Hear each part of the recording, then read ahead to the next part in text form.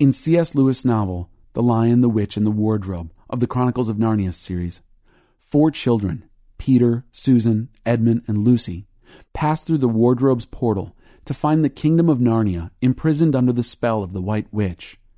Aslan the lion, who is the king of Narnia, is nowhere to be found. Although rumor has it he is on the move, he appears to have abandoned his kingdom to the White Witch, who spends her leisure time turning the inhabitants into lawn statuary.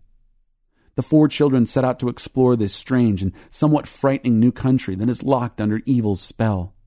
They come upon Mr. and Mrs. Beaver, a husband and wife still faithful to Aslan.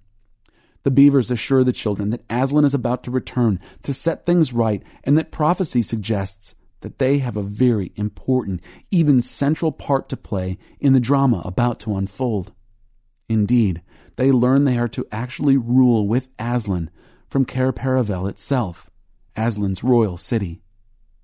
Faced with all this fearful yet exciting news, Lucy and Susan's thoughts go to what Aslan is actually like. If he is a king who is safe, they reason, that will certainly be of great comfort in light of the battle being all but lost. Is he a man? Asked Lucy. Aslan, a man? Said Mr. Beaver sternly. Certainly not. I tell you, he is the king of the wood and the son of the great emperor beyond the sea. Don't you know who is the king of the beasts? Aslan is a lion. The lion. The great lion.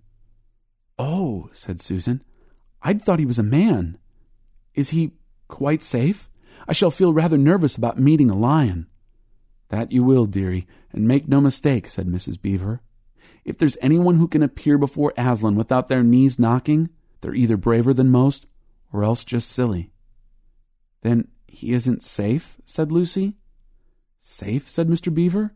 Don't you hear what Mrs. Beaver tells you? Who said anything about safe? Of course he isn't safe.